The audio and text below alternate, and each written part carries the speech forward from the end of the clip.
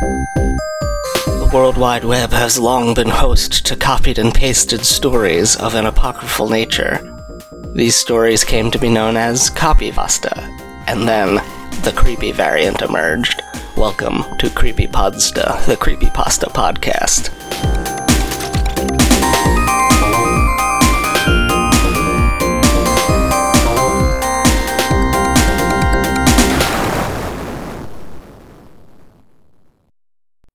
Hello everyone, welcome to podcast. It is show, me host, guests here, not introduced yet. I'm gonna stop that caveman talk. One thing I hate when children's cartoons do is when they do an episode where all the characters is cavemen and they all talk like that. It's the worst goddamn thing in the entire universe. I hate it.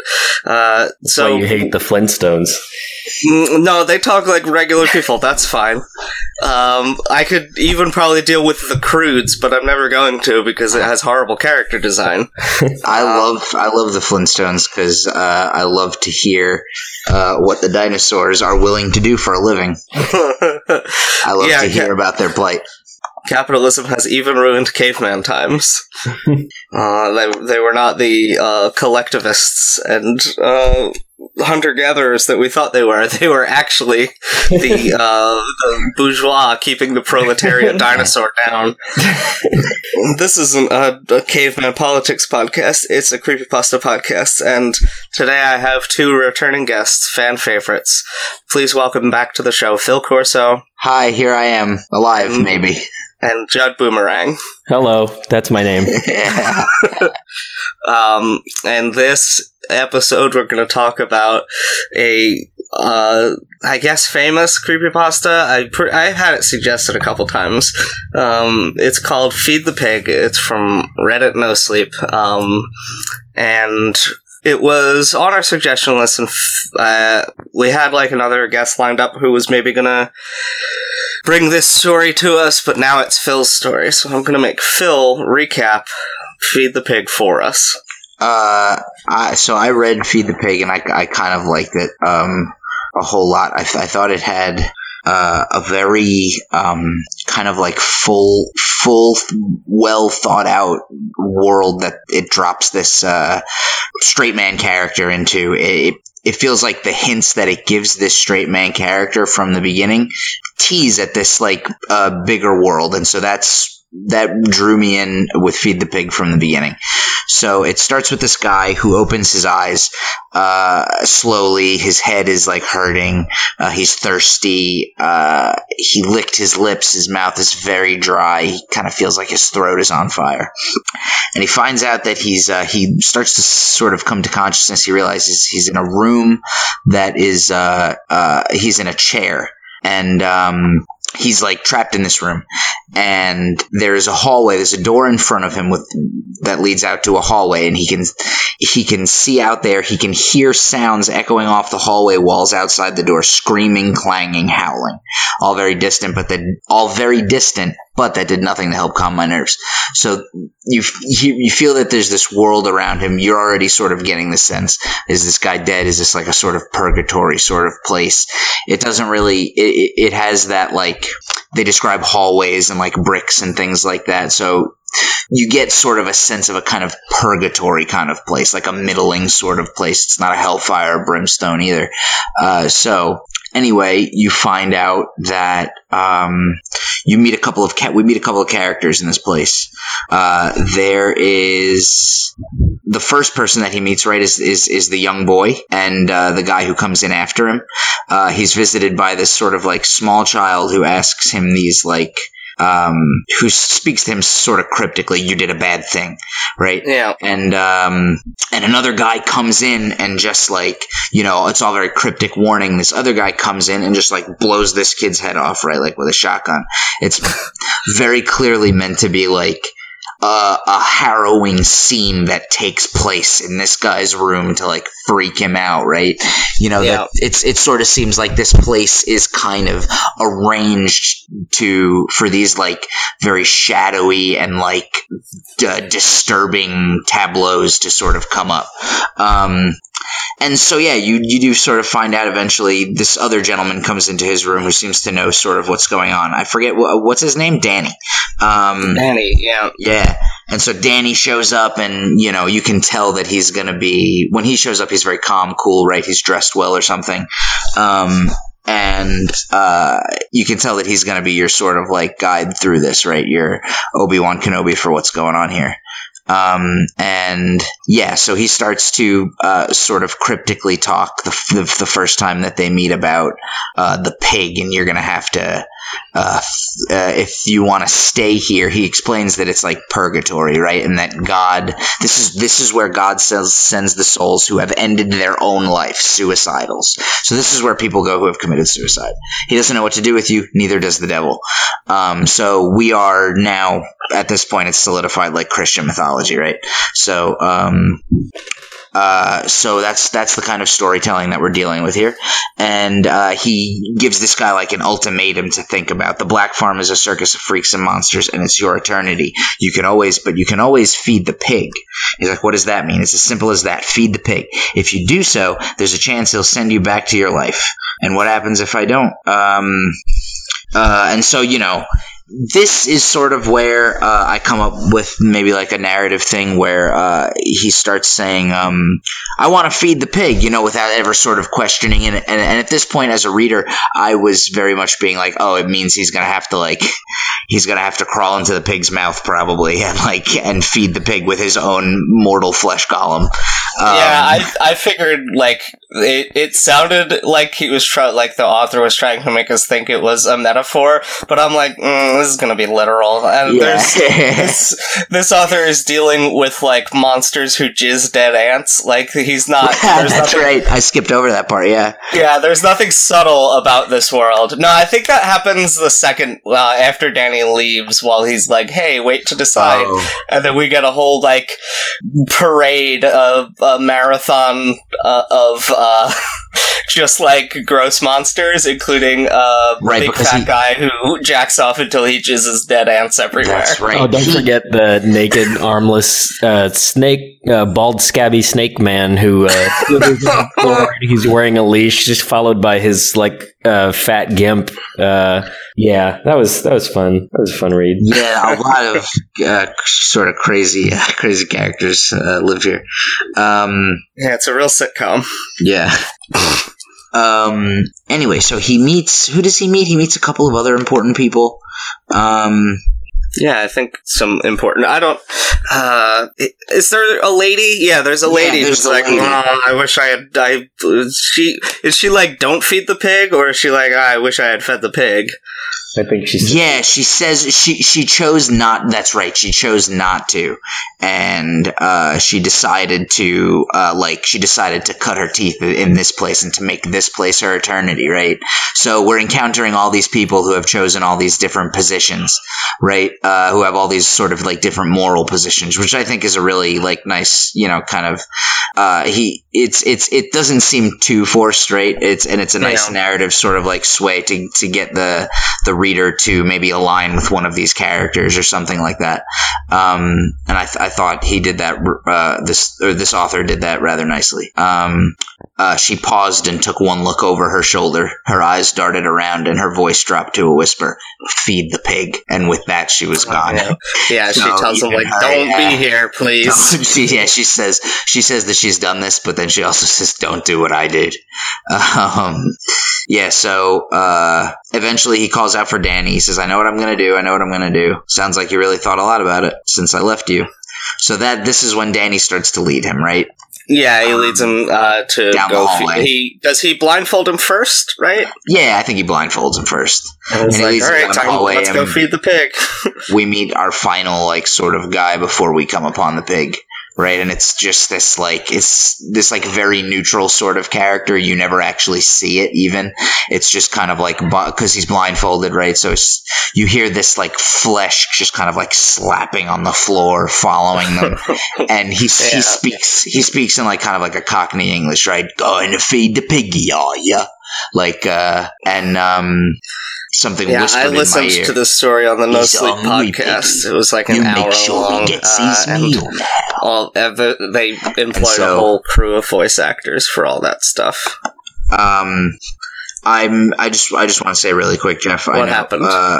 Oh no, Phil is gone. Lose the Phil again? Our VoIP connection to Phil has failed. I'm having some trouble with my internet connection, I'm just saying. So you might hear me talking over other people in the podcast right now. No, he's on a computer now. Oh, yeah. Okay, that's better. I don't know. We had a little hiccup there. The last thing I mentioned was that I listened to this on the No Sleep podcast, and they had a whole cast of voice actors for all that stuff. Oh yeah, really? Yeah, I'll have to give that a listen. I didn't see that. But yeah, I'll have to give that a listen. That sounds really good. I really do like the sort of little cast of characters that this person came up with. I thought they all came across as very well-rounded and for specific purposes and things, and they fit really well into their contexts and their little narrative niches of the guy being blindfolded, so you can't see this weird slapping flesh creature, and so he doubles in on the audio stuff, the oral stuff, and that's really good. Yeah. Is that it? No, then he gets to the pig. He gets to the pig, right? Yeah, that's the end. Here we go. The pig story. That's the end.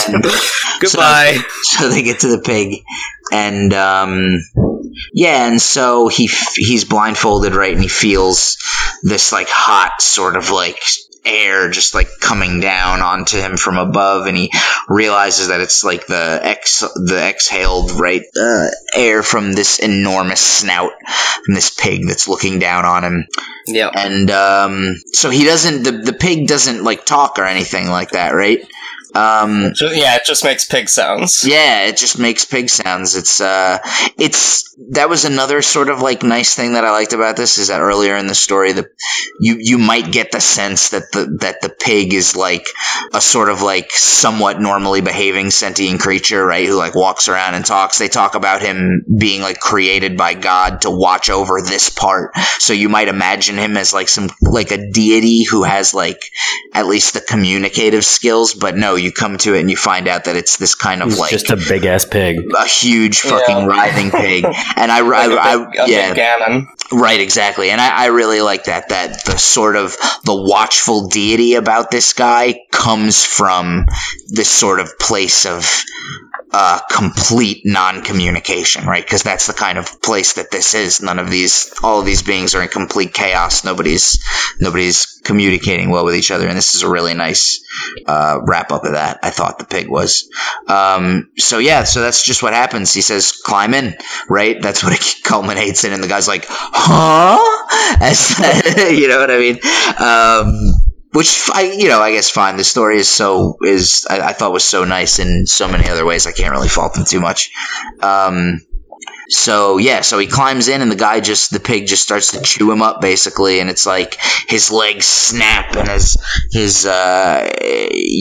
feels his arm like bust open in two, and it's all very like visceral body horror. Talking about his mortal form being split asunder, right? It reminds me of Big Gulp.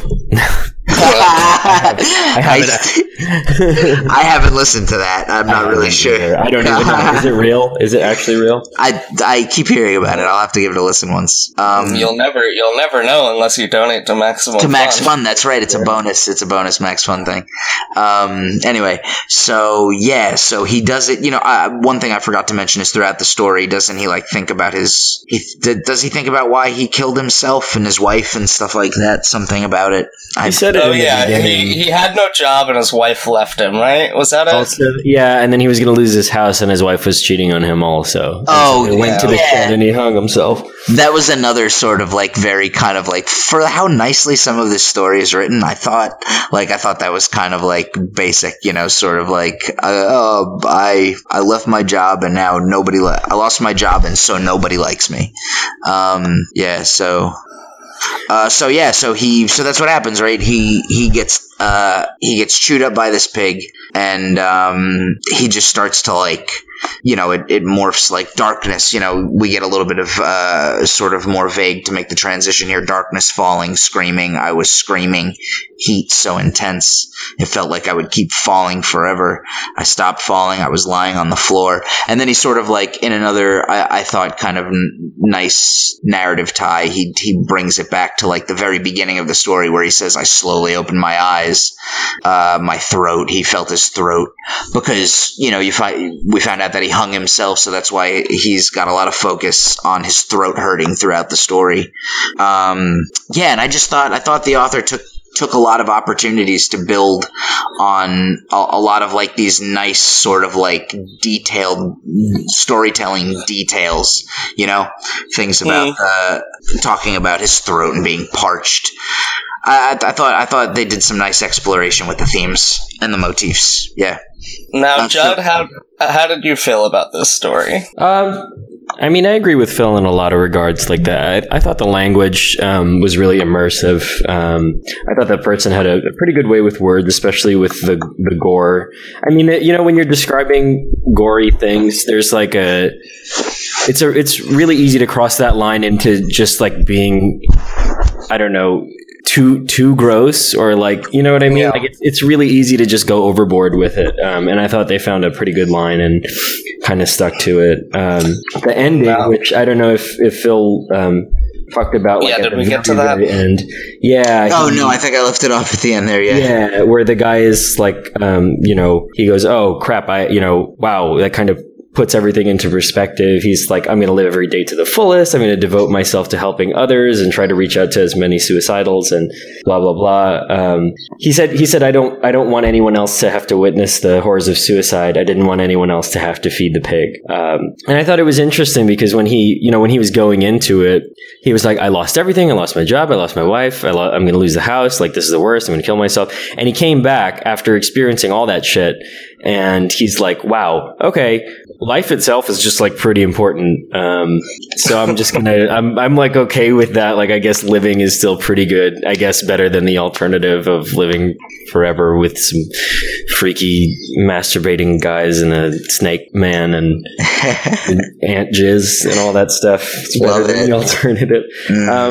But yeah, I mean, overall, I really liked it. It's a lot, the imagery was a lot scarier than I think a lot of other creepypastas that we've read. Now, here's the twist. I thought this story was dumb as hell.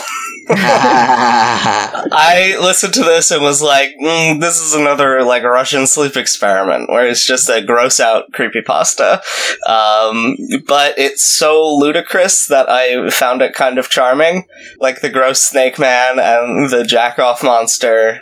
Right. It's like so over the top dumb. He's like, oh, I'm getting crunched up by the pig. Oh, it hurts so bad. It's like, it's so ludicrous that I could see the appeal there, but man, I did not think that it was a particularly thoughtfully crafted story. Are you sure you're not just jaded, Jeff? At this point, you've read like 1,000 creepypastas, and you're like, really, nothing's gonna do it for me unless it's like game changing. Well, that's the thing, though. I have read so many bad ones that my threshold for a story being good is incredibly low. It just has to like be anything, and this one just didn't do it for me. But it's pretty popular, so I'm the wrong one, obviously. It was May 2016's scariest story. Oh, we should credit the author. It's Elias Witherow. He's probably written other No Sleep stories. And if you listen to the No Sleep podcast, their April Fool's joke this year was Feed the Pig 2, and it was like a really bad story that had nothing to do with Feed the Pig. Right. That's funny. Yeah. The old bait and switch. It's hard for me to parse how I feel about this story. It just seems predictable, and the gross out stuff was like just gross and not scary. And I keep coming back to that guy who, the jack-off monster who jizzed dead ants. Like the most ludicrous thing I've read in a story. It's just so much. I believe the youths a few years ago would have said that this story was so extra. I'm not sure what that term has been replaced with in today's parlance, but this story is very, very extra. And I don't know, it's just a lot. There's so much of it. What would you like to see? Like, are there any, like ways that this author was going that he could have gone down that he didn't, that you think it might have been worthwhile to be explored instead of what he did? I don't know. He had the skills. Like, it's not a badly constructed story, but I just don't like the plot or the characters, which no matter how tight the prose is, if I don't like the plot or the characters, I'm not really going to like the story. Yeah. It seemed a little. Its theology was a little weird. Yeah. Because okay, yeah, this is the place where people who kill themselves go. Why? I mean, yeah. If you're gonna do Christian Bible, why is there a different hell for people who killed themselves? Because they just go to regular hell according to the Bible, right? Yeah, it comes out of that, there's that movie that Robin Williams was in, which I thought of a little bit, called What Dreams May Come, where they're like, his wife, he dies, his wife killed himself, and so in the afterlife, he's like, there's a whole thing, it's like, oh, people who kill themselves, they go to fucking hell. And he's like, so he's got to go to hell to go save her, or to try and get her out from hell to heaven. And this felt like that, if it felt like maybe it came out of somebody who's lived through a church tradition where the people in the church focus on specific things like that. Maybe there's a youth group, right, where don't hurt yourself is one of the big things that they talk about. I think it's playing unity. I think it's playing with the ambiguity of people who kill themselves aren't supposed to get into heaven, but people with mental illnesses aren't supposed to be able to go to hell. So yeah, right. That I get, but why would they go to Hell Junior?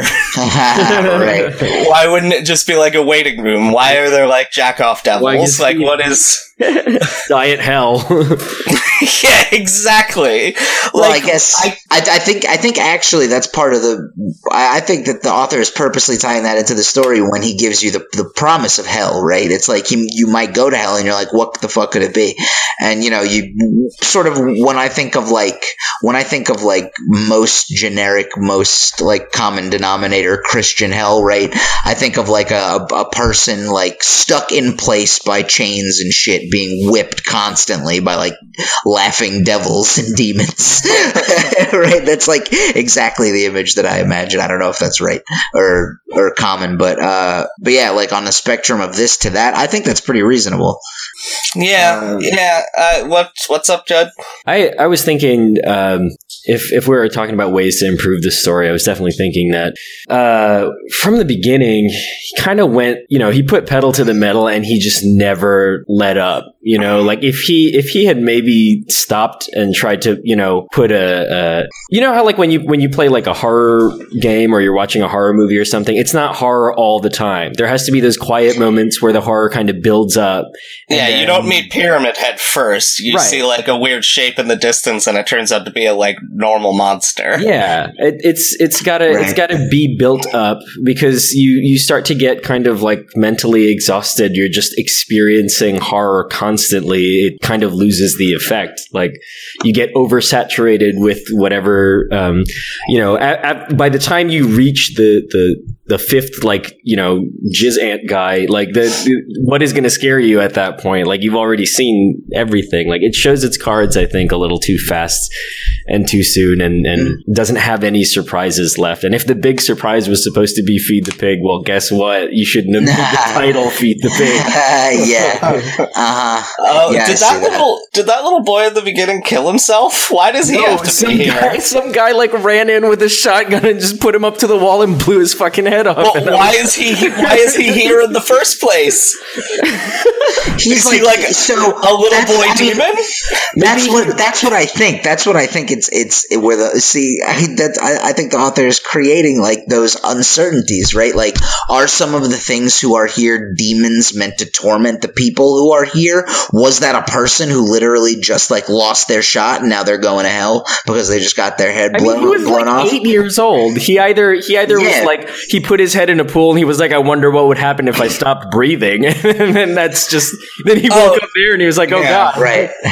Like, well, the thing that they mention about the farm is you stay here forever if you don't feed the pig. You keep dying over and over. So that kid's fine. Yeah, he just probably respawns. Yeah, exactly. He respawns back at Red Base. Yeah.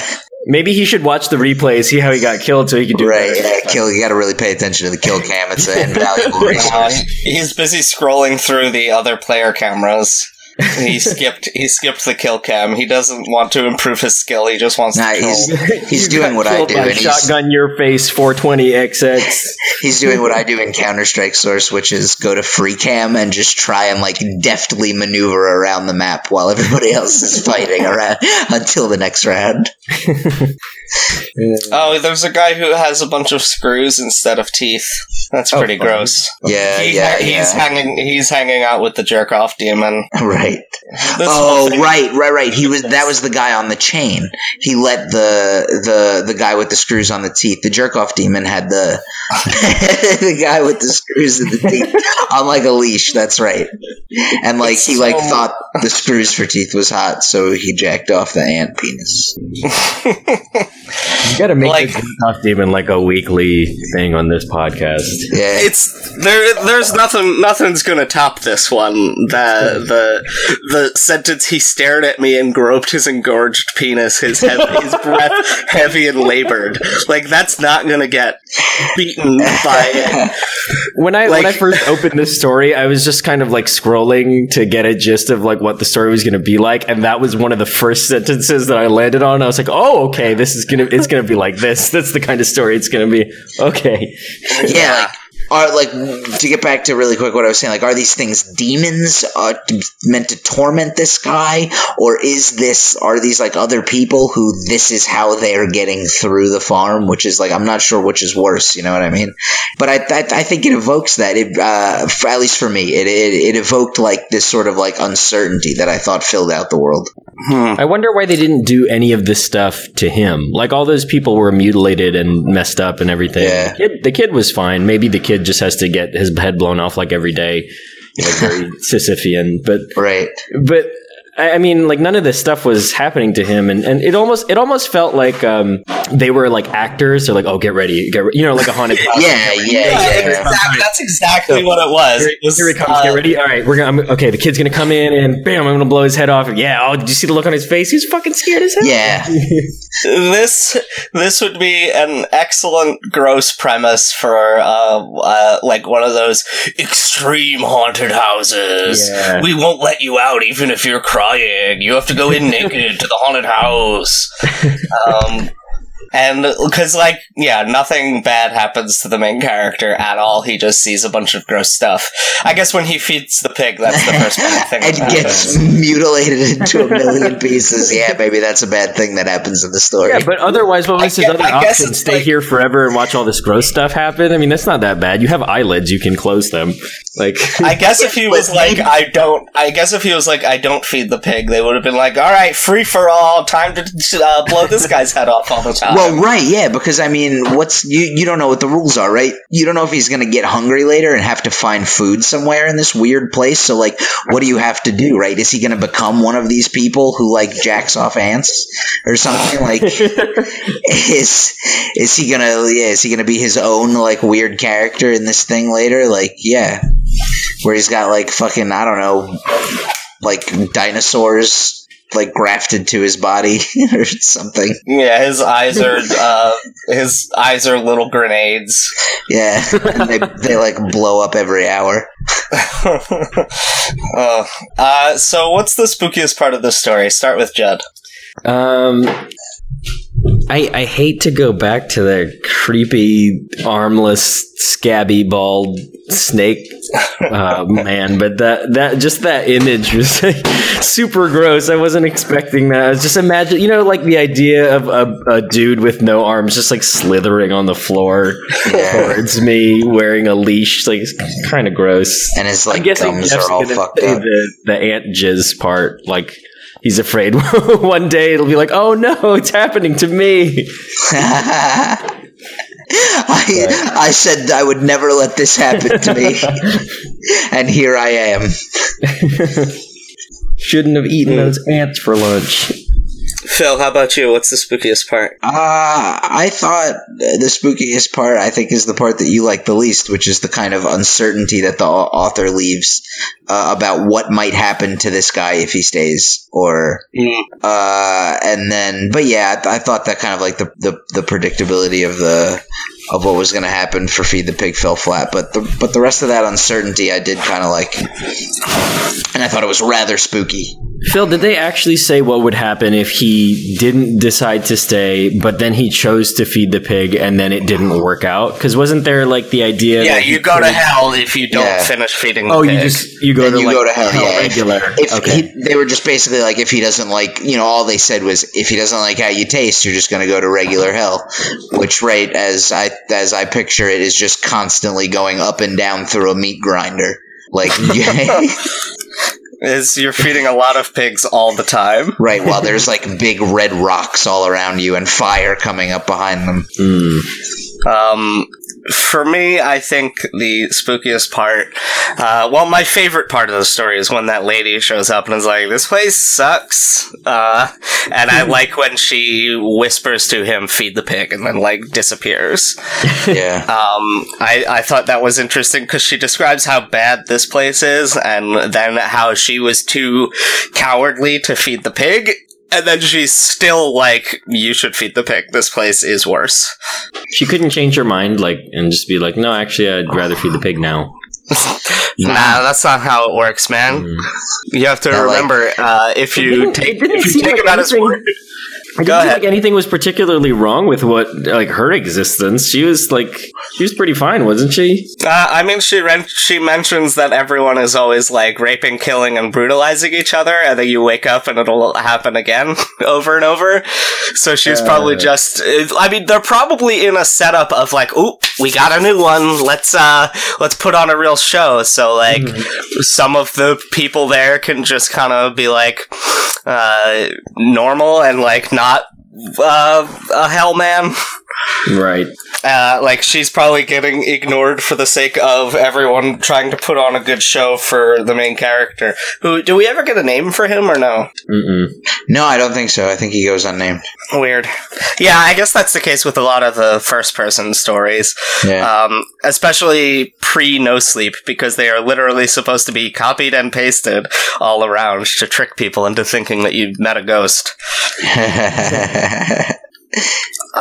So that's all we have to say about this story. Let's get into our plugs. Phil, where can the people find you if you would like them to?